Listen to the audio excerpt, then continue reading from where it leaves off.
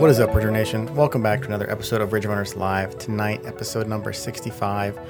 Our guest, Mariana Grudziak. She's the back-to-back Laurel Highlands Ultra Champion, also second place at Grayson Highlands 50 miler, and even fourth place finish last year at Rum River 100. She's incredible. She's an East Coast ultra running star and is just dominating the races right now. We were so excited to sit down and talk with her and learn all about her history, ultra running history, and a quite extensive injury history. So this is a good episode. Sit back, relax, and enjoy.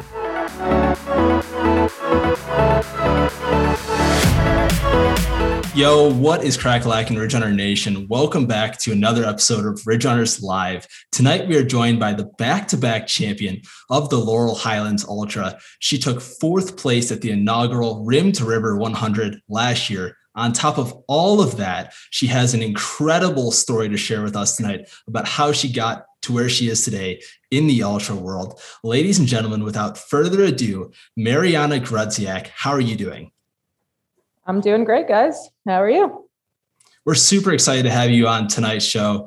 For those of you that don't know, my name is Wesley Harton, and holding down the fort with me tonight is a man who recently moved to Mountain Time Zone, Missoula, Montana. He's the sixth man of the nation. Cam Wrench, what's up, dude? Really rookie mistake forgetting to unmute myself again, but I'm doing great, Wesley. How are you? You're starting the show. I mean, what's going on? I know it's a new show time for you at this time, 6 p.m. You're not used to it, but I'm not, at least unmute the first. I did not have my warm-up time, like the air is so thin up here, like 3,600 feet. I'm not ready for it. Absolutely ridiculous. Let's start things off with how we always normally start things off with what is everyone drinking tonight? Mariana, what are you drinking? I'm going with the Flying Embers hard kombucha. It's pineapple chili flavored, 6.8%, gluten-free, vegan, keto, very healthy. That's a super awesome, one of the most unique drinks we've definitely ever had on the show. I know I wouldn't even know where to get that, to be honest. Like I'd have to do some real searching in the world to find that. So kudos to you. Yeah, I don't think hard kombucha has made its way down to Logan, Utah yet. Probably not. Kate, actually, what are you drinking? It did, because Is it out here? It is. I actually had it last week, except it's, under 5%. So you should go to the grocery store and get it. I will make my rounds. All right. Cam, what are you drinking? So I got a Jeremiah Johnson Brewing Co.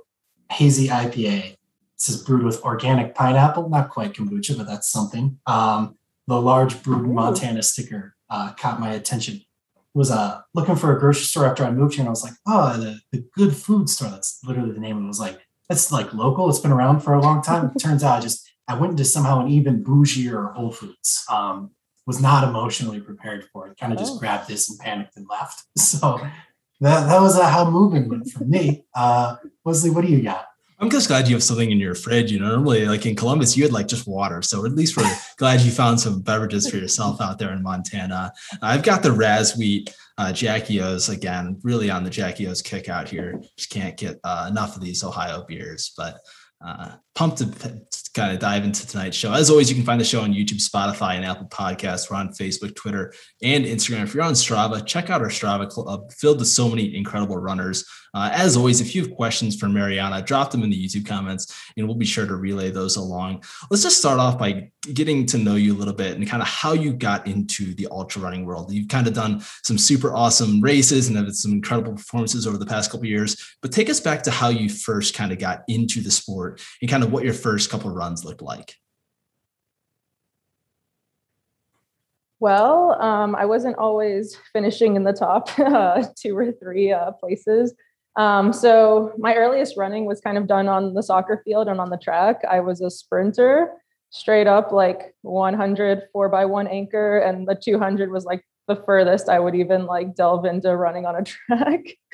But I did play outside midfield for soccer, so I knew I could always run far and, pretty fast up and down the field. But like the thought of just going for a run really was just not appealing. I just needed something else to like keep my attention. So, but yeah, my goal was to play D1 soccer, and several schools were on my radar. However, unfortunately, I tore my ACL my junior year. So the story goes, so all those hopes and dreams were dashed. I had to have another surgery afterwards. So I kind of settled on Penn State. It's close to home, state school, got in state tuition. But like the sports that I played there were like beer pong and flip cup. So, was a little out of shape after my freshman year. So I decided to finally like kind of get back into running when my knee was healed. And I started running like 6 to 8 miles a day before working as a lifeguard. But I never thought about ever doing any races. It was just kind of just to, lose some weight, lose, that freshman 15 and whatever. So after I graduated from Penn State, I actually flew to my home country of Poland to celebrate, travel with my sister, got to see, planning on seeing the country, but I ended up in the hospital with a blood clot. So in my arm, and I had to spend like 5 days in the hospital in Poland, got flown back to the US. I had to have that blood clot removed with a thrombectomy. And then I had to have my first rib removed, which was kind of occluding my subclavian vein, which is where I had that blood clot. So that was a huge setback in my life. Kind of put everything into perspective though, because I was like, like tomorrow's not guaranteed, you could not live till tomorrow. So it also kind of tested me mentally because it was like a pretty scary diagnosis to have and process to go through.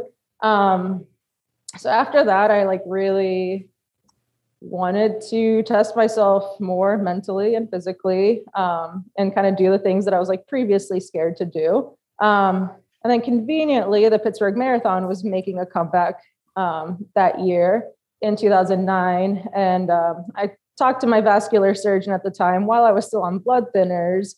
And I was like, hey, like, what do you think about me training for a half marathon? And he's like, I don't know. Like, I don't think that's a great idea, but like, finally he cleared me. So I actually ran the half, like the first year the Pittsburgh Marathon came out. And like, obviously after you run your first half, you're kind of like, okay, what's next? So I signed up for the full the next year. And I was doing great. Training was going awesome. I was definitely in like the best shape of my life. Then I went on a ski vacation, took a crash and tore the ligaments in my ankle. So yeah, then I hobbled around for like a year and it just kept getting worse and worse. And I ended up having surgery. My surgeon just told me like basically in the OR, they were able to dislocate my ankle under anesthesia. So like, it was pretty bad. But again, that was kind of like another setback. Had to crawl my way out of that hole.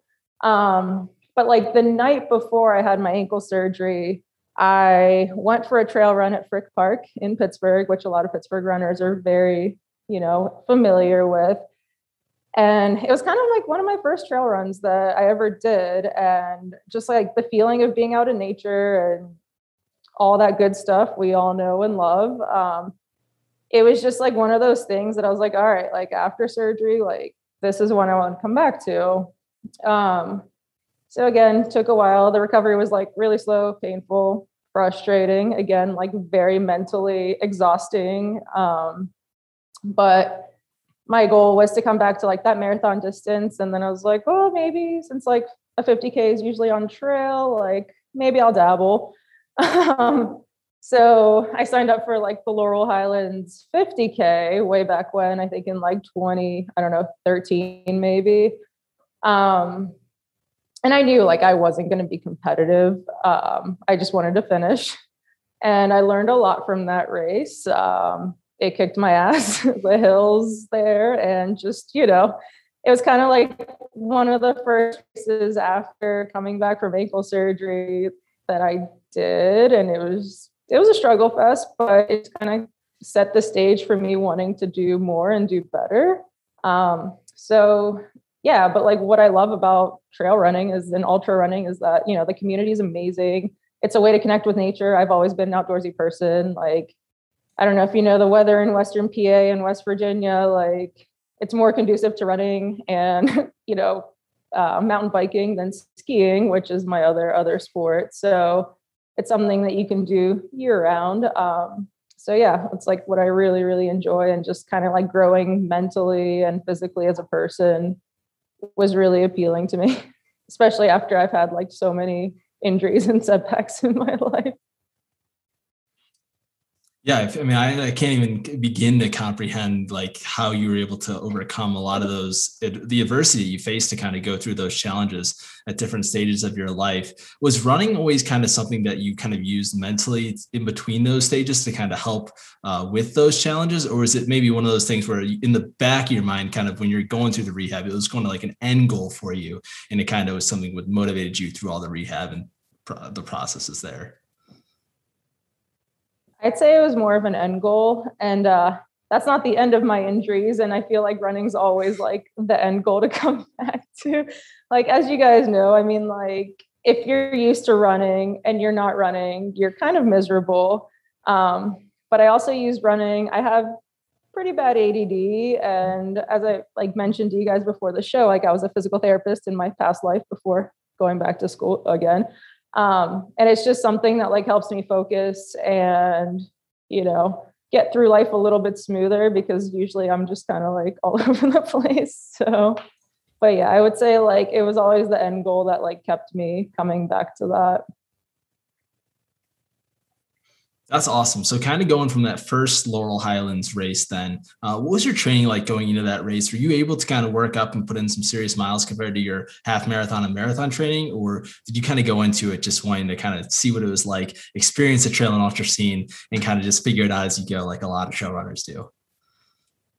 Yeah, I feel like my longest run was like 20 miles. And then I was like, I'm just going to wing it, because again, I wasn't really at the point where like I could actually comfortably run that mileage, or like, you know, present day, I would obviously have had a way better base, but it was kind of like you said, like that end goal at that point in my life. So I think I probably did like 20 miles tops, but it was on the Laurel Highlands Trail. So I was like kind of familiar with it. But I also didn't know like anything about fueling or anything like that. And one funny thing was like I stashed some food at like, I don't know, before like the 2-mile climb in the first like section, because I just didn't know if I was going to need anything. And I did it the night before, and actually like a bear or something ate it. And I was just like really pissed off that it wasn't there the next day. But yeah, I remember that. Cam will have to be careful out in Montana with all those bears that he's going to be experiencing. And so be careful with your food stashing out there as well, Cam. You'll have to be keep it careful. I know when I did the Shawnee adventure last year, I had an aid station kind of thing set up. And when I came back to it on the second loop, was totally dismantled, and I had to go clean it up when I finished, but like it was unedible. And I was like, it's just the worst feeling you could possibly experience. So kind of going from that. It's such a low. Yeah, you're just expecting it, and then it's not there how you expect it to be, and it's on me for sure. But kind of going from that first race, then what was kind of the next couple of races that you did that kind of continued your growth? Obviously, like once you maybe do a 50K, you kind of want to do that next distance to a 50 miler. But kind of from there, what are the next steps in your ultra running journey? I actually like swore I would never go beyond like a 50-mile race, because I was like, oh, those people are crazy. Obviously that never held true, but I feel like I kind of was just trying to like work my mileage up, and I did a bunch more 50Ks. And then, but I was never like running faster. I was just kind of running them to finish. And then on a whim, I signed up for the Laurel Highlands 70 miler, I think in like 2016 or something like that. And again, that was like something that scared me a lot, and I was just going to try to finish it. So obviously like I added in more long runs, like 40s. I don't even think I hit like 50 miles before that first 70 mile. Cause like, I don't know. I just like wasn't like experienced, and I was just like, well, we'll see what happens. So I would say like up until like 2018, which again, like that was my like getting back from my ankle surgery. It took forever. Obviously like you gain a bunch of weight, you're not in great shape. And then the pain, like I still wake up with ankle pain every single morning. So, just kind of like working through a lot of things just to even get to that distance. I don't know if it was intelligent at that point, but I did it. And again, for some reason, I signed up for another Laurel 70 the following year. And I remember the race director at the time was like, why do you keep coming back? Like, this race sucks. Like, it's hard. But for me, like, I kept like PRing every year. I kept dropping like an hour to an hour and a half. And I'm like, well, I guess I'm doing something right. So I don't know. I just kept coming back. I ran some odd races. Like, I ran Black Canyon 50 or 60K, 100K. I ran like the Crested Butte Ultra, like 55K. So it's not the only race I've ever done was Laurel, but it's definitely that one that I keep coming back to. It's like special place in my heart just because it's so close to Pittsburgh, and I've spent so much time on it that I just like love that area. But like I said, I think up until 2018, I didn't really like I was just kind of working my way out of my hole of like having multiple surgeries and just, finding like that mileage that I could do and do it like sustainably, I guess. Mm-hmm. And so you said that, you kept coming back to this race, even though it sucked and it was a hard race because you kept dropping your time, right? When did did the switch kind of flip then, like, oh, I can go even faster? Or was it just kind of like this kept happening and then later on you were like, oh, I could like go fast and like I can win these races if I want to? So I would say like in 2018, it was like the time when things started changing for me. So the people that are closest to me, they know that like I had a dog named Teton. He passed away in 2018. He's like that one in a lifetime dog that you'll never have again. And he was my training buddy, like on the Laurel Highlands Trail, all this stuff. So I was obviously like devastated, heartbroken, and I just put like a lot of like rage and emotion into my running at that point just to kind of get it out. And then I ended up breaking my ankle, the same one I had surgery on, like literally right around that time. So after that, I was like, all right, like I need to rehab better. I need to train smarter. I need to train harder. But like, again, I have like constraints within like which I can actually function because I'm not one of those ultra runners that can put in like 150 mile weeks. It's just not like my body will not take it. But I definitely like vowed to like, get leaner, throw in a lot of speed training, and also like just really like focus on quality rather than quantity. And I do that to this day. Like when I'm doing my long runs, like I really try to run them a little faster than like race pace. And then that way I have like a really good idea going into a race of like what I can like sustain. Cause I feel like we've all been there where like you're going into a race and you're like, oh, I'd love to run this time. But like, is it actually achievable? And like, that's what I had to be like really honest with myself and, kind of be like, all right, like you need to put in the training. You need to have like a baseline of what you actually think is like feasible. And then like, you can focus on, your results. So I think just like being super honest with myself that I wasn't training hard enough to even achieve like any better results. And then like seeing, like the effort that I put in and almost like taking my emotions into my running, like helped create by helping me run a little harder. I started seeing like my times drop a lot.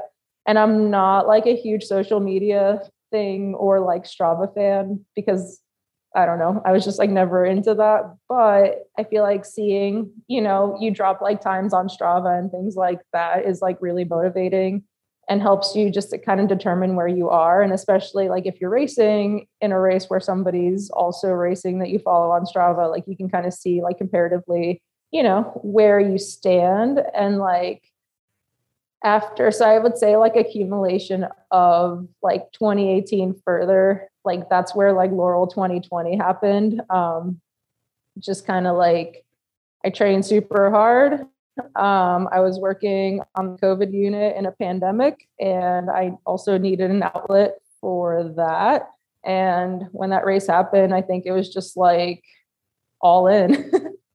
and I left it all out on the trail, and it was a really awesome feeling. But that was like the first time that I even thought that I could even like maybe place high up in a race just based off of like what I was seeing with my training. Yeah, I definitely think in a way every runner relates to that, like running as like this release valve for emotion, or like this way to process things.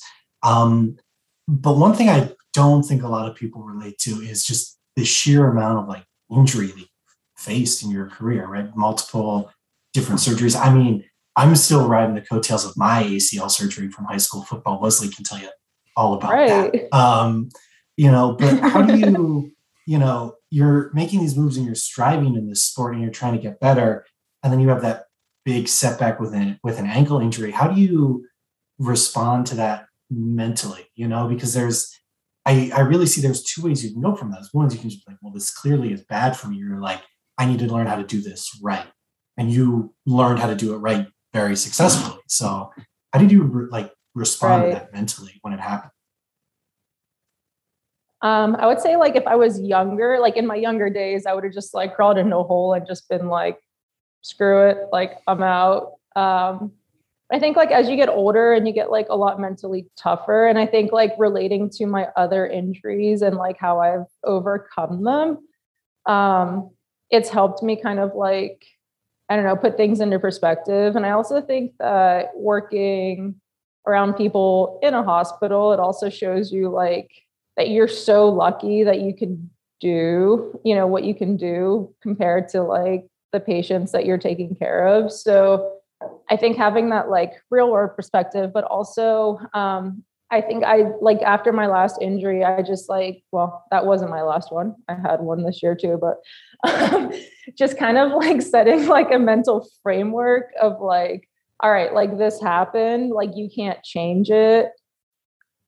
But, once you're able, like do as much as you can. And, I really focused on like core strengthening and balance and things like that while I was still not able to run, and, like working on my upper body strength and things like that, which translated to improving my running, so I was still doing things that were kind of motivating me towards that end goal of like getting back to running and running fast, but they were also helping me, improve my performance in the moment. And like obviously I had some downs because it's just like, oh cool, here we go again, but I think like just like having that goal, and I didn't need surgery, which was awesome. Like that was really huge. So I knew I could like get myself out of that. But I think just staying positive, and I think that's another thing that's changed in my racing, was a lot of positive self-talk. I'm not like a sappy go lucky person. I'm very realistic, but like in a race, and like there's studies that, show that even if you smile or just like say something positive to yourself, like that can go a long way. And it's really, really helped me. And like, I don't even like in races, except for the Rim to River, I had a few downs, but I really try not to let like my brain spiral like that direction, because, it's just like, it's an ender. So I just really, really tried to stay positive and just focus on moving forward rather than like focusing on my injuries. So. Yeah, that's an incredible mindset to have. I know like Cam's younger self and in his current state, probably just, crawling into the hole and, kind of go through the whole thing. I feel like Cam could possibly relate to that a little bit, maybe. I don't know. Totally. maybe speculation. But no, I kind of want to dive into the Laurel Highlands 70 back in 2020, because obviously I think this was, you mentioned it as like a turning point in your ultra career, is going to that first, it was your first win in your ultra career, I believe, and kind of going through that whole thing. But what was that moment like, kind of when you crossed the finish line and you realized that you did, win that race? It was awesome. I felt great that whole race. I know that sounds really weird for a 70. But also like the weather was pretty perfect. It was September. They had to move it because it was postponed because of COVID. That also meant I had to train like through the humidity of June, July, and August, which I absolutely hate. Like usually I'm like, all right, it's summer. Like I'll back off from running. I'll focus on mountain biking, things like that. But I had to force myself to train through that weather. So I think like just going through all of that summer, like that was the hardest I've ever trained. And I just kind of like floated. Like it was, that whole race was super cool just because it felt like effortless, which was amazing. And I don't know, there's a video of me finishing and I just like heel clicked, like there's like this little log drop at the end. And like, I don't know, it was just like the best feeling. And also just knowing like how much like effort and emotion like went into that, not just like that training block, but like years of like just like crushed, like trying to get there, but not being able to because my body wouldn't let me. And like, obviously like my family and my crew, just seeing them was just like awesome.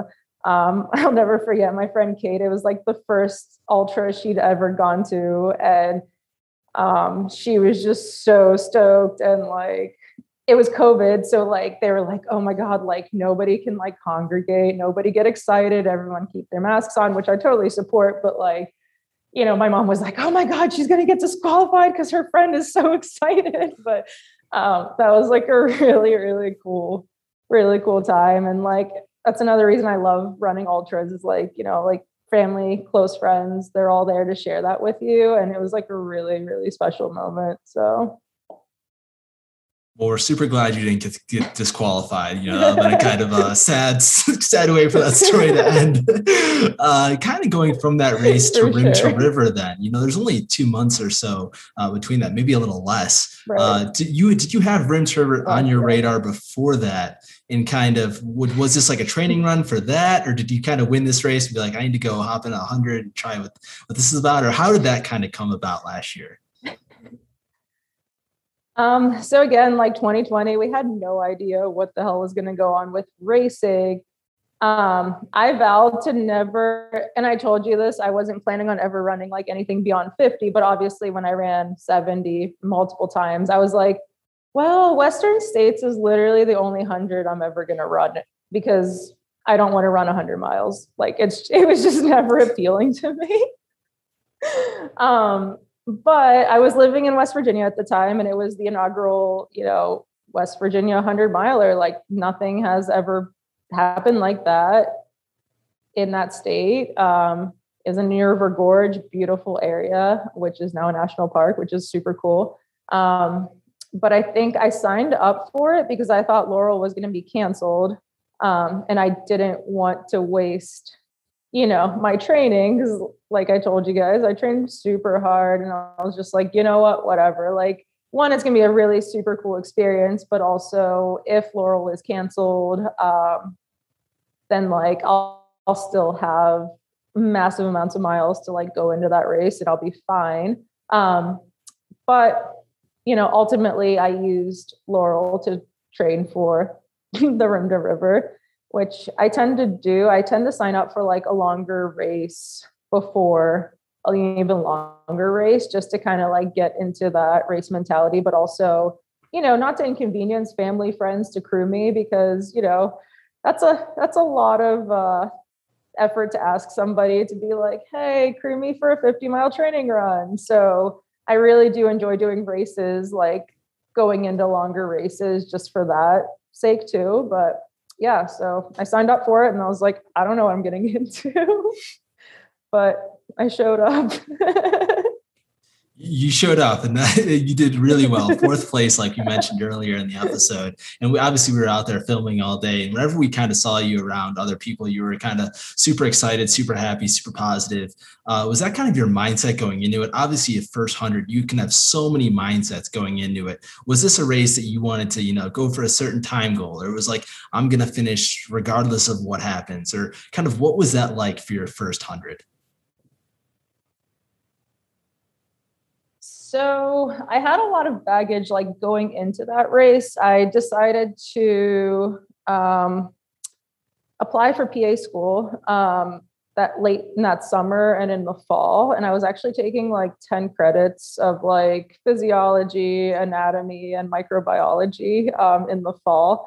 And I was working full time and I was working on the COVID unit. And also I had a student at the time. So by the time like November rolled around, I was really beat, like mentally, emotionally.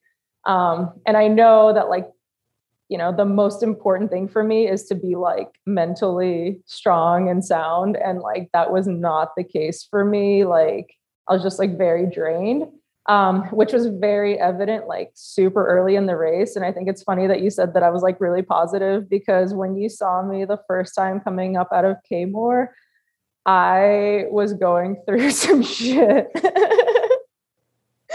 I literally, I think at like mile 24, like I rolled through the first 26 miles, and so much so that like my crew was like, hey, you're like an hour to an hour and a half ahead of like your fast like pace that you wrote down. And I was like, oh, that's not good.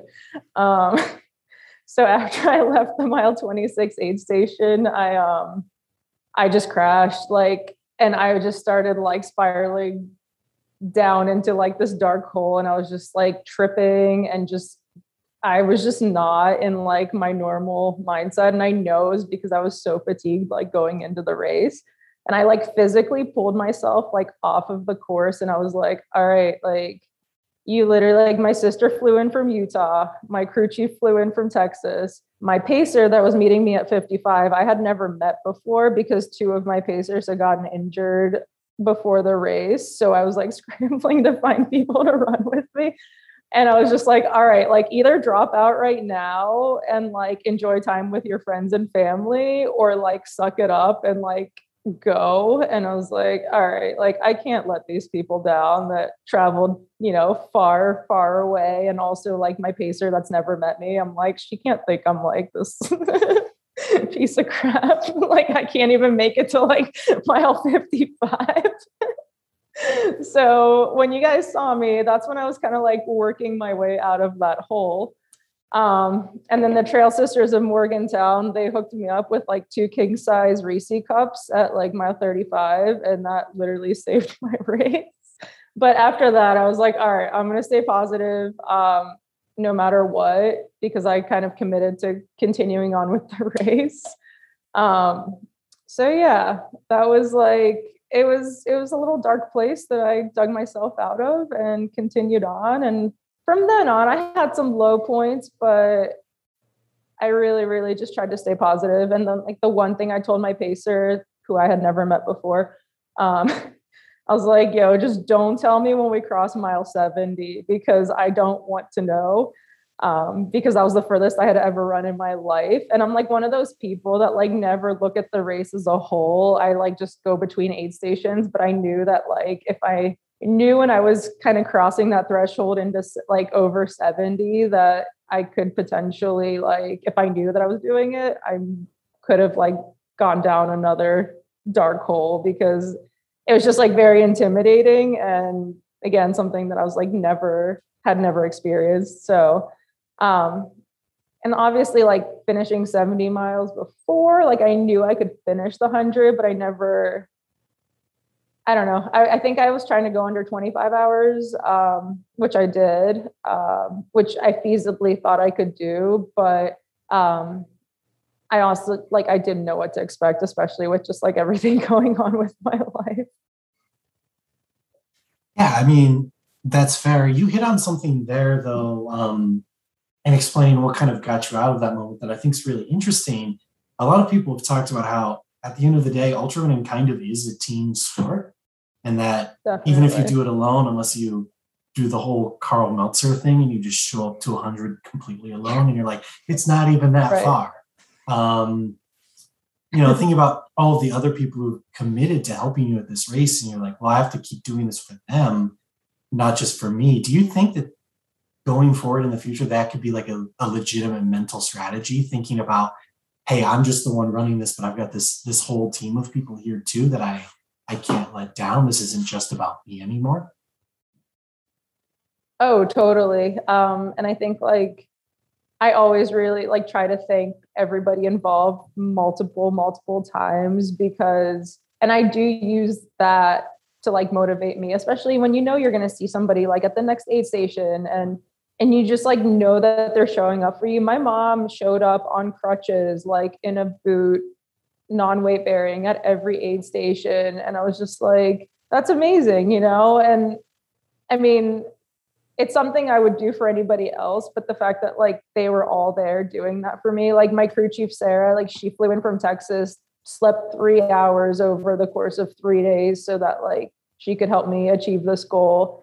And she actually paced me to the finish from like the mile 55 aid station. And we definitely shared some tears coming into that. But it was just, it's so amazing, like having those special people around you. And it definitely is a huge motivator, moving forward to like know that like they're there and you want, like, you don't want to disappoint them, but also you just want to show them like how much effort you're putting in because how much effort they're putting in.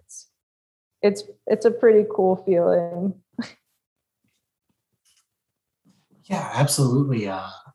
Understand that. And so, similar to that, you talked a little bit before about how, you kind of shifted into this mindset of, well, I'm going to do positive self-talk when I'm racing. That's been a big transition. I've been trying to go through. Nobody look at my ultra sign up and see how many DNFs I have this year. Clearly not doing it quite right yet. But, what are like some of those particular mantras, and just what was the motivation to change from something like that? Because like I said, I'm going through a similar kind of transformation where you're a young football player. It's like you motivate yourself a lot by being mean and nasty to yourself. And that's the culture of that sport. But, coming to a different sport and this different culture where it's like, well, I can love myself as I do this. Right. What has that sort of been like for you? What was the motivation? What are like some of your mantras? Well, I think like just in general, I think like being more mature and like realizing that, kindness to like yourself and others is just like the way to live. Like you shouldn't, be mean to yourself or other people, because it doesn't get you anywhere. It doesn't get other people anywhere. But I think also like working through my injuries and realizing that like, yeah, like you look at Strava, you look at other people running 100-mile weeks, and like, that's not me because I can't do it. So being kind to yourself and like finding that balance between, like pushing yourself really hard, but also giving yourself time to recover. Like if you look at my Strava, like after Laurel, I don't run for a week. And then I really slowly like work my way back up in mileage, and I'm not losing any fitness. And I know that from experience. And I think a lot of people are so focused, like they're like, oh my God, I have to run 7 days a week. And you don't. I think like recovery is equally as important as training hard. That's why I just try to make the most out of my training runs. But going back to your question, I just literally sometimes I'm just like, you're doing great. Like you're strong, keep going. Like I will sometimes literally like pat myself on the shoulder. I know it sounds really stupid, but it really helps me. And I think like the first place I saw that was the ultra runner, Lucy Bartholomew she's Australian or New Zealand, she's Australian. Yeah. Australian, I believe. Yeah. And like, she's just always smiling and like super positive. And I was like, damn, like, how are you always smiling? Like when you're, obviously suffering, but like, I just really tried to incorporate that and it works. And, like if you're a negative person, you're going to project that on other people and yourself. And there's really no room for that in ultra running. And it's funny, like, I'll be in races and I'll be passing people and they're just like, oh, this sucks. Like, oh, I'm feeling so shitty. And you're just like, well, you're probably not going to finish with that attitude. Like, it's just, and so I don't know. And I'm, like I said, I'm really like, I'm pretty realistic and I'm not that like bubbly person that's like, oh my God, everything's life and like butterflies and rainbows. But I think in a race, it can really, really like shift your focus to moving forward and keeping your brain from going down that like, bad spiral that just then like affects like everything that you're doing. That's a super awesome advice. And I give you 100% permission to, if you pass me at Renz River and I'm kind of in a dark spot, hating life, you can just be like, hey, listen, you're not going to finish with that attitude. Feel free to drop that on me at like mile 80 if it's needed. I'm sure hopefully I'll be able to rebound from that. Sounds like a plan. I want to kind of you kind of touched on training a little bit. You kind of dove into the mental side of it and kind of how you kind of go into your philosophies with, not doing 100-mile weeks and that whole thing, but kind of going into another 100-mile race. You're back in Rims River again for this November. What's your training look like going into your second 100? Are you doing anything different from your first time? Is there anything differently, or are you kind of the same type of mantra? What's different, and what are you kind of most focusing on this training block? So obviously I just finished Laurel again pretty recently, but it's not as close to like it was last year within 5 weeks of the 100. So I'm going to just not slowly now, like I'm going to put in some longer training runs. So probably like a 35 and then a 40 to 45 mile long run. And then just kind of focus on maintaining, like, I've also found that doing like 50Ks and 25 milers at a higher, like kind of threshold pace, like not threshold pace, but like more intense, really does help me, progress a little bit more than like a slow, steady state, even higher mileage run. So just focusing on hitting like a few key, pretty long runs is really what I like try to strive for. And then I do like a decent amount of cross training. So like working on core, some HIIT training and strength training for upper body. And yeah, like it's been working. And I also just spent 2.5 weeks in Utah. And I did a lot of vert and, climbing some high peaks. So like, it doesn't always have to come from in the form of running. And I was just like trying to find like an intensity that I could, do something other than running or combine with like hiking and running to translate into the race. Just kind of like focusing on other muscle groups and spicing it up a bit, So I've got a couple of things there to kind of quick questions to rapid fire on you. First, I'm glad that Utah helped prepare your trajectory and training and kind of use that as a catapult, if you will. But you are currently signed up for a 20-mile race in the coming weeks, the Run Wild 20-miler. We had Roman Run Company on Ridge Runners Live a couple of shows ago, I believe, at this point. But kind of talk about what you're most looking forward to with that race. Obviously, you're gonna go a little quicker time and try to use those different muscle groups. But what would be a successful race for you coming out of that? So to be honest, I haven't run a race that was like under a 50K in quite some time. So I'm like really looking forward to just, I don't know, like I run by feel a lot. So I never look at my watch. So I don't know if I really have like a time goal, but I just want to like kind of send it. Like, I don't know. I want to maintain like a even pace probably for like 10 miles and then see what I can do in the last 10. I'm really looking forward to experiencing that race and trying to go a little faster. It's kind of hard because like, I don't know, like, like you have like your set time for like a 50K where you're like, okay, like this is a great time to achieve. But I just want to see what like my body can do, I think, at that distance, because I am so comfortable now at like longer distances. So I just want to have fun. And actually my sister's flying in from Utah. And she's running the race as well. So I'm really looking forward to that. So I have that little family connection to look forward to, but like I said, I can't really give you a time, but I feel like that's just kind of want to see like how fast I can go. That's a great answer, especially in a race like that, when there's going to be so many awesome runners in that race. There's a lot of fast runners. I kind of been diving into the field a little bit and kind of seeing who's come to it. And for a first year race, that race is absolutely stacked on the men's and women's side. So, but we're excited to see you and your sister take first and second there definitely. But kind of going off that, but going back to what you said I'll pass that along to her. Yeah, you did say you kind of worked in like some strength training and some HIIT training as well, some workouts there. What does that look like to dive into specifics for our listeners that kind of want to work that stuff into their routine? To be honest, like I actually started doing Orange Theory about 2 years ago. I don't know if you're familiar with that. So it's a combination of treadmill work, a rower, and then like free weights and body weight exercises.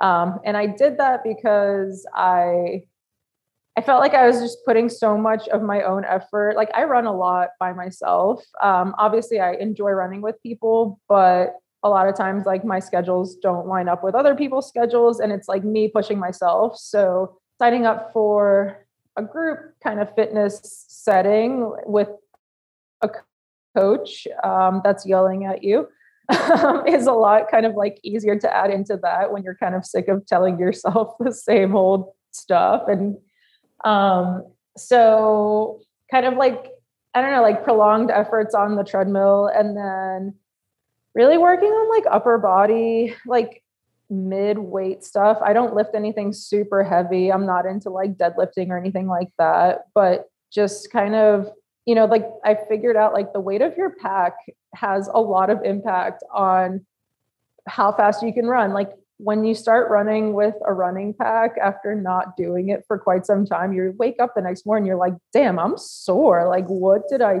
do? And you're like, oh, it's the weight of my pack that like, I don't know, probably weighs an extra 5 pounds like on your shoulders. So it's been kind of structured on somebody else's end for me. But I do like some box jumps and plyo stuff, and then really try to like hit like planks and just things. And also a lot of strengthening, like in a functional position. I'm a physical therapist in my first life. So, you know, doing a lot of single leg, like squats, proprioceptive drills, things like that, that like directly translate into running is super important. Like, I don't care how many crunches you do in your life. Like that doesn't really translate to you being upright and maintaining, you know, like your balance and core strength and things like that while you're running. So really trying to focus on the more functional activities rather than just like straight up being like, all right, I'm going to deadlift like X amount of weight. Like that's just not me. So. Absolutely. And I at least know what Orange Theory is very roughly, because in Columbus, I used to run past one in the mornings a lot, and I'd be like, ooh, what's going on in there? Although we do have a source for, if you would like somebody to, maybe yell is the wrong word. Wesley, you'll have to give me the right copy. But, you know, somebody to get you on the treadmill and motivate you. Wesley Harton for sure has a lead for you. This little company in Logan, Utah called iFit Health and Fitness. I don't think that we like kind of do that whole Orange Theory. I should probably know more about Orange Theory, to be honest. I feel like I kind of dropped the ball on that, but I'm definitely going to do my research, professional development tomorrow. But, you know, I kind of thought it was interesting about how you talked about the running pack and the weight of that. You know, Cam is actually super used to that with the high school football pads that he used to wear. You know, he still sometimes throw those on his regular trail runs just to get that whole thing. So, Cam, I'm glad that you have that, you know, you don't have to do the HIIT training and stuff. So that's great. You got me with that one. I'm not going to lie.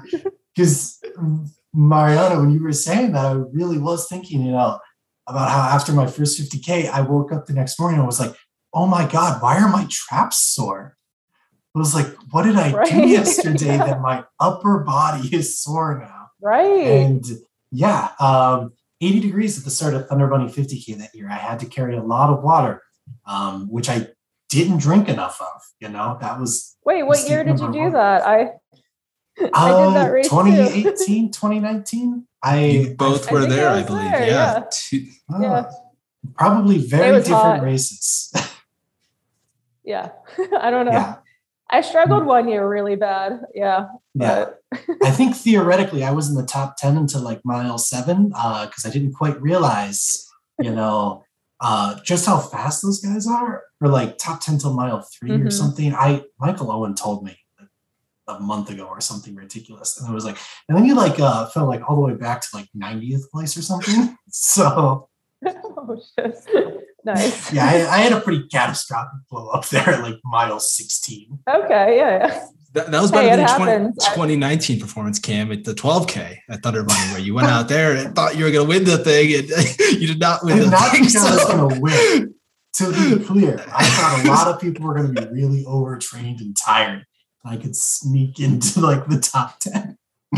Turns out I could not sneak into the top 10 with Division I college cross country runners also there. Right. Yeah, Mariana. It happens. We've all been there. She did finish in the top 10, I believe, at least that second year at Thunder Bunny. Got two quick questions for you. So first one, will you return to Thunder Bunny 50K if that race ever comes out of the dead? You know, you've been there the past 2 years doing the 50K. Will you go back to that one in the future? Right. Heck yeah. I was actually signed up for it in 2020 and it got canceled. I love that race. I think it's like on the East Coast, it's really, really hard to find like such flowy, fun trails, especially that like races are on. And for 50K, you know, I mean, yeah, that's a super fun race and I would love to do that again. So please bring it back. We'll talk to our fearless leader, Michael Owen, and hopefully poke and prod to make sure that race takes a yeah, Cam got the air quotes there. But the second question here, a little more serious now, is what are your goals going into this year's Rim to River 100? Are you going in trying to win this thing? You can break some news on this episode for us. We always love the breaking news, the hot takes and stuff like that. What is your kind of big goal for this year's Rim to River 100? Honestly, I haven't thought that far ahead. I just got out of like the 3 weeks time off between like my first summer semester of PA school, which was pretty intense. And then I was just like in Utah, just enjoying my life and not really thinking about the running back. But obviously, a goal is to always improve on the performance from the previous year. I think like if I had gone into last year, you know, in a less fatigued mental state and also just kind of like fresh and, you know, ready for that race, I would have done much better. So the goal would definitely be I'm in school now, I'll be taking exams. So like, I don't know where I'll be in a mental state in November. Hopefully still kicking, but yeah, I think just definitely not being too hard on myself, because I think like I think you have to believe that you can achieve like something, but once you have like a specific like hard goal and then you see like people passing you, or you know, you're like your miles aren't going as you planned, you tend to like get discouraged. So I really try not to be like, oh, I'm going to win this. I might joke about it, which I did this year at Laurel, because I actually came in with like a stomach bug and a lagging ankle injury.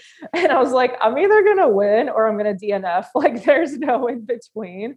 And it's funny because my parents, like after the race, they were like, yeah, we didn't think you were going to finish like Laurel this year, just based on like, again, like I was pretty beat down. I was not doing great. I didn't eat a solid meal until like Wednesday night before the race because I was really sick.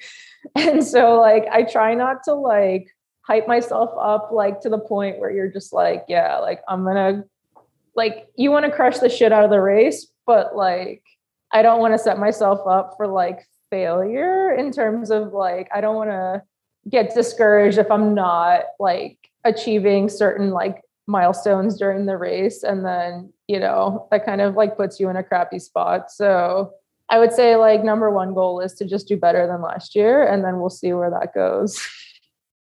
I hate how smart that answer was. You know, I've been saying I'm going to finish top 5 at this race for the longest time, way before I even should be saying anything like that. And you're coming in here with like, you know, let's just be calculated. You know, let's not do anything kind of stupid. And he said it before.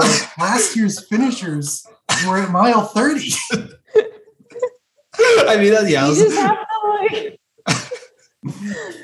I don't know. I try and this is the mistake I made last year. Like I went out way too hard. I didn't think I was going out way too hard. It's like what my body wanted to do, but like my brain didn't match that.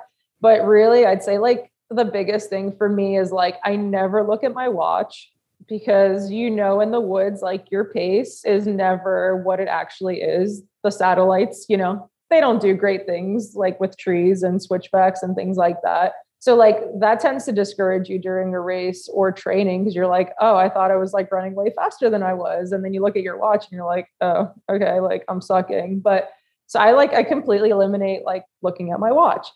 And then again, just kind of like taking the first half and just kind of like not making it like a harder effort than you think you can sustain. So I'd say like don't get too excited and just like roll through the first like 50 miles, like get to that turnaround point at 55. I don't know. They changed like the mileage. So I'm not sure, if it's still 55 or whatnot, but like it shouldn't like, I think if you go to finish, like it shouldn't feel hard, like the first 50, because if it does, then you're kind of screwing yourself for the rest of the race. And again, that's been a lot of like trial and error for me. I've gone out way too hard in races.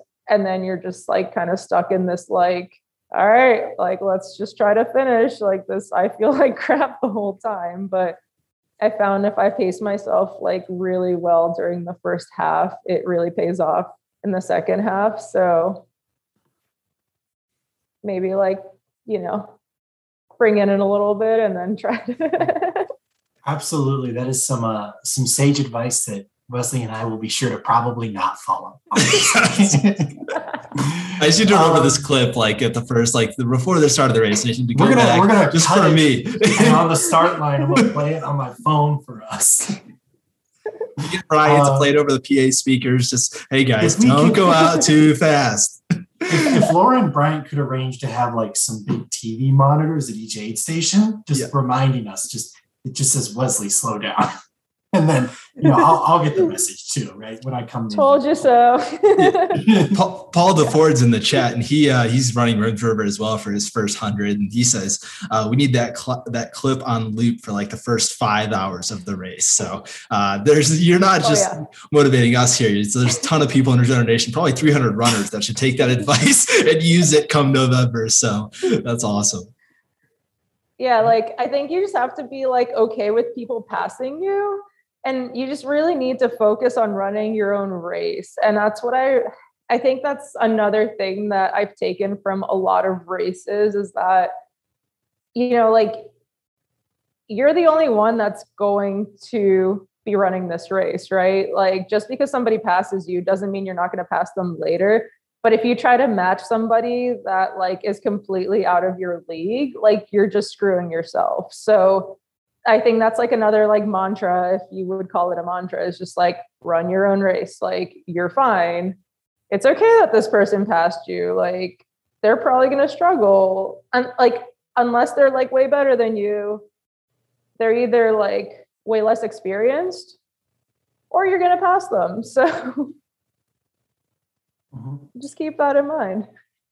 Absolutely. And as Paul DeFord says, Wesley, if you stay with me for the first few, you'll be slow enough. Well, Paul, if that's the case, I'm gonna make sure to stay just like out of sight. Like whenever we get onto the straights, I can like see your back, and then every turn on this. Yeah, that'll be mine. I'll be 20 minutes up on Paul by Ace Adventures, Aid Station 1. Ace Adventures. You start at Ace Adventures. What's a Cacho route? He's missing the starting line. He says, I'm starting 20 minutes before you. I need an early start. I need 30 hours and 20 minutes to finish that race, probably. So that's awesome. Let's dive into our quick questions. Cam, what's our first one for tonight? So our first quick question is going to be, what is one thing you can't leave an aid station without? Number one thing that I enter and leave an aid station with is Coke. The brown kind, not the white kind, because that causes your heart rate to, might be a little unstable for running. But it's actually a trick too that like I've started doing is filling a soft flask with Coke. It's something that always goes down like really well for me, no matter if I'm like super nauseous. And it can like really like replace an energy gel if you really, really, really can't stomach those anymore, like late in the race. And actually, funny story, Laurel, this year, I left the mile 57 aid station with a less than full pack, aka I only had a water bladder, and I was like 1 mile down the trail, and I'm like patting all my pockets in my vest, and some reason, I don't know what happened. I don't know if somebody handed me my empty pack that I had just taken off and not the one that I had, prepared before. So I had literally no gels, nothing, but I had a bottle of like a soft flask of Coke, and that got me through like the next couple of miles. And my pacer was like, I have cookies. And I was like, oh, cool, I'll take those cookies. And he's like, I don't have the cookies. And we were just like, oh my God, this is so bad. But I had the Coke. So that's like my number one lifesaver. And also like ramen. You got to get the salt. Absolutely. Two great pieces of advice there. We got in the chat, surprise guest appearance, Jay Bryant Baker, letting us know TV's at the aid stations playing Best of Ridge Runners on a loop. He's working on it. I got to say, Brian, if I'm in a bad place and I'm coming in like mile 70, I see Best of my own face on a television, that might be it. That might put me over the edge. That would make camp drop for sure. I'd be like, I can't deal with this. I need to just be present in this really bad space. My face is next to the aid station workers in a different way. That's too much. So moving on to our second quick question. What's your weirdest mid-race hallucination, or if you've never hallucinated in a race, the strangest thing you've seen somebody eat during a race? Okay. So I've never hallucinated, but I thought I was hallucinating at Rim to River. So after I left the mile 82 aid station with my pacer, Kate, I was like we were like, I don't know, 3-4 miles away from like where I picked her up. And this is the only time where I was like, hey, like what mileage are we at? And she's like, I don't know, I think we've gone like 4 miles. And I'm like, and she's like, why? And I'm like, because I think I see the aid station ahead of us, but like, I'm not sure. And all I saw was like a bunch of like glowing lights like in the distance, but they looked like they were on the other side of the river. And I knew like the aid station that was coming up was on our side of the river. And I was like, dude, like that'd be great if that was the aid station. I would love that. But like, I really didn't want to put like any false hope into like my brain at that point. But lo and behold, probably like half a mile, 3/4 of a mile down the trail, like we ran into the Ace Beach aid station, and they had these massive like Viking style fires. I don't know if you guys saw them. It was the most like epic aid station. It was so cool. Well, Wesley did. I did. Oh, my Were you sleeping? Story. Yeah. No, I was awake at that point. I was still at I forget where I was. I was in mile 50. Fayette Station, yes. Yeah. So I didn't get to go. They were at the warm spots, and I was freezing in the cold at Fayette Station. Not so fair, fires we were trying to very warm. Yeah. We were trying to get down to Ace Beach in John Dolovacki's Honda Civic, and that did not work. So actually, I got out. I'm surprised you made it out. Yeah. Well, we didn't go all the way down. A very nice woman whose name I sadly forgot. I know her Instagram. It's at Lady Mountain Films. She's a freelance photographer. Gave us a ride out. That's awesome. But I ran down with my headlamp on, and they started cheering for me. I was like, oh no. I can't, I don't want any attention right now. But yeah, funny. Excellent aid station. The vibes there were great. Probably the best course I drank in my life. The best pizza ramen combo I've ever had, and the most enthusiastic aid station workers. They were stoked on everything. So that was awesome. 100%. But yeah, so that was like a false hallucination turned into like, a good vibe. That's probably Absolutely. the most positive answer we've heard from that question. And I think that's a good trend for those moving forward. I think just the best aid station ever should be the end of that answer at all times moving forward.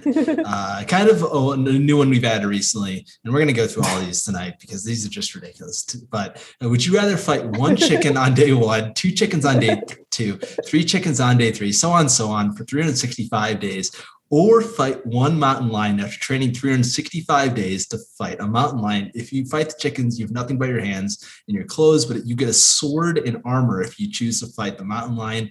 Which one are you picking? All right. So I will start off this by saying that like every trail runner, I think is like one of their biggest fears is being attacked by a mountain lion. But that's also because they stalk you and you don't know that they're coming. I think that fighting like one chicken would be totally fine. And like maybe 3 at a time would be fine. But like 365 that's a lot of chickens. And I don't know if you've ever seen my hair during a race, but I feel like one chicken would probably get stuck in it because it just becomes this like bird's nest and I would just like never be able to like get rid of it. So I think like if you train 365 days for the mountain lion attack, you had body armor and a sword, and like you knew that the mountain lion was coming, I would take my chances with the mountain lion. Final answer. Love that answer. Best answer. Everyone we have on the show underestimates chickens. They're little dinosaurs. You people. No, they're crazy. Yeah. And also just and like if you're like in an enclosed space, if you're gonna, I can keep my job and train for a year to fight a mountain lion. I'll find a gym. I don't know if there's like a karate gym here in Missoula, but I'll go find a gym. You'll see me out there, right? If I have to fight, even day 10 chickens, I got to take a vacation day. Like that's so much work. No. I'm totally right with you there. I was thinking about that and I was like, by day 365, I would probably just let the chickens like kill me because I would just be so worn down from like the same thing every single day. But if you're like training for one fight with a mountain lion and like that's your end goal, you're like, all right, like let's do this. And it's kind of like an ultra, you know, like I'm all in for this like one event. Yeah. And if you lose to the mountain lion, it's over in 5 minutes. Like if I die to like any number of hundreds of chickens, I feel like that's going to take a long time. It's going to be really embarrassing too. Like no matter how people think of the challenge. That might go on your tombstone. Like people would never let you live that down. Oh man, this is one of my newest favorite questions we have here. And Maggie Sealander, friend of the show in the chat, says, look, I've seen a group of chickens surround a snake and destroy it. You have to take the mountain lion. Good to know you're thinking right, Maggie. Your head's in the right place. Heck yeah. All right. And so another one of our favorites is if ultra running had walk-up songs like baseball, what would yours be? I would say 100% Won't Back Down by Tom Petty. You know, if you stand me up at the gates of hell, I won't back down. Like, I don't know. I feel like that's my life. And that also really translates into ultra running. So there's definitely songs that like pump me up more, but that always ends up on my playlist. And it's just like one of those things that I always circle back to. Like, yeah. Great answer. We'll be adding that to our Ridge Runners playlist that we have. That's on Spotify. You can find that. It's on my Spotify. So just search my name, my profile, pull up. You can find it. So far, guest-wise, Tanner Lee is the only one who found it. He added the entire Smoking the Bandit soundtrack, which is always a fun thing to find and then run again. That's awesome. And so this will be our last question. We love ending the show on this one. If you could run with one person in the history of the world, even if they aren't a runner, we're going to say they're going to go on a nice conversational long run with you, keep your pace, who would it be? Well, one thing I can think of is not a person. It's my dog that I mentioned earlier in the podcast that passed away because getting those miles back with him would be like the most special thing ever. But I don't think I could just pick one person. I think it would be like my closest friends and my family. And if we could all just like go and run on a trail, like on an epic trail together. I think that would be like the most meaningful trail running experience for me, because I don't have like a lot of friends. I mean, like, obviously I have some friends, but just like the people that I keep close to me, which are the people that show up for me at races. Like, I think it would just be super cool to, share miles with all of them at the same time. That's a great answer. And so to wrap up, do you have anybody you'd like to thank? Any sponsors you'd like to plug? Not sponsored by anybody, but just like my family and my friends, like I keep mentioning, like, you guys are the people that show up for me, and like I try to make you proud as much as I can. But also shout out to like Laurel Highlands Ultra for like just being there and always just bringing me back and like putting me in my place, but also like using that as a platform to get better. And I love spring gels and Huma gels, and I know they had spring gels on course at Laurel Highlands, so like that kind of saved me. And yeah, love my on trail running shoes. Put those through the ringer in Utah, and they're really awesome for scrambling. So if you guys are looking for a pair of shoes that can like hold up to long distance trail running, but also be super, super grippy on those like approaches on summits, like try the Cloud Ultras. We'll have to do that. Yeah. One of our friends is on reps, so he's been trying to get us on that to try those for a while now. So we'll try to get all of Regeneration Nation on his discount code, and we'll try to figure out what we can do. But I think that's it, right, Cam? They come in awesome colors too. Absolutely. I mean, I got a pair that they're in the closet right now. Actually, I'm gonna have to lace them up. See, maybe that's what's gonna be. That's the secret to get me up Mount Jumbo here, just outside my door in a reasonable time. But yeah, that was our show tonight. We want to thank you, Mariana, for joining us so much. It was such a pleasure to have you on the show. And thank you to each member of Ridge Runner Nation who supports us and listens to us. We are so grateful for all of y'all. If you're not subscribed, you made it this far, why not just subscribe to our YouTube channel? If you're listening to this later on Apple Podcasts or Spotify, we love you too as well. Can't wait for our next show and to see you guys out there at races. Good night. See you guys.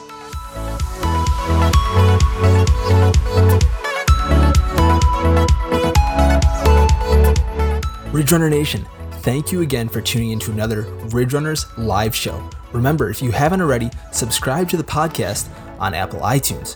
While you're at it, if you found value in this show, we'd appreciate a rating on Apple Podcasts, or simply tell a friend about the show. That would help us out as well.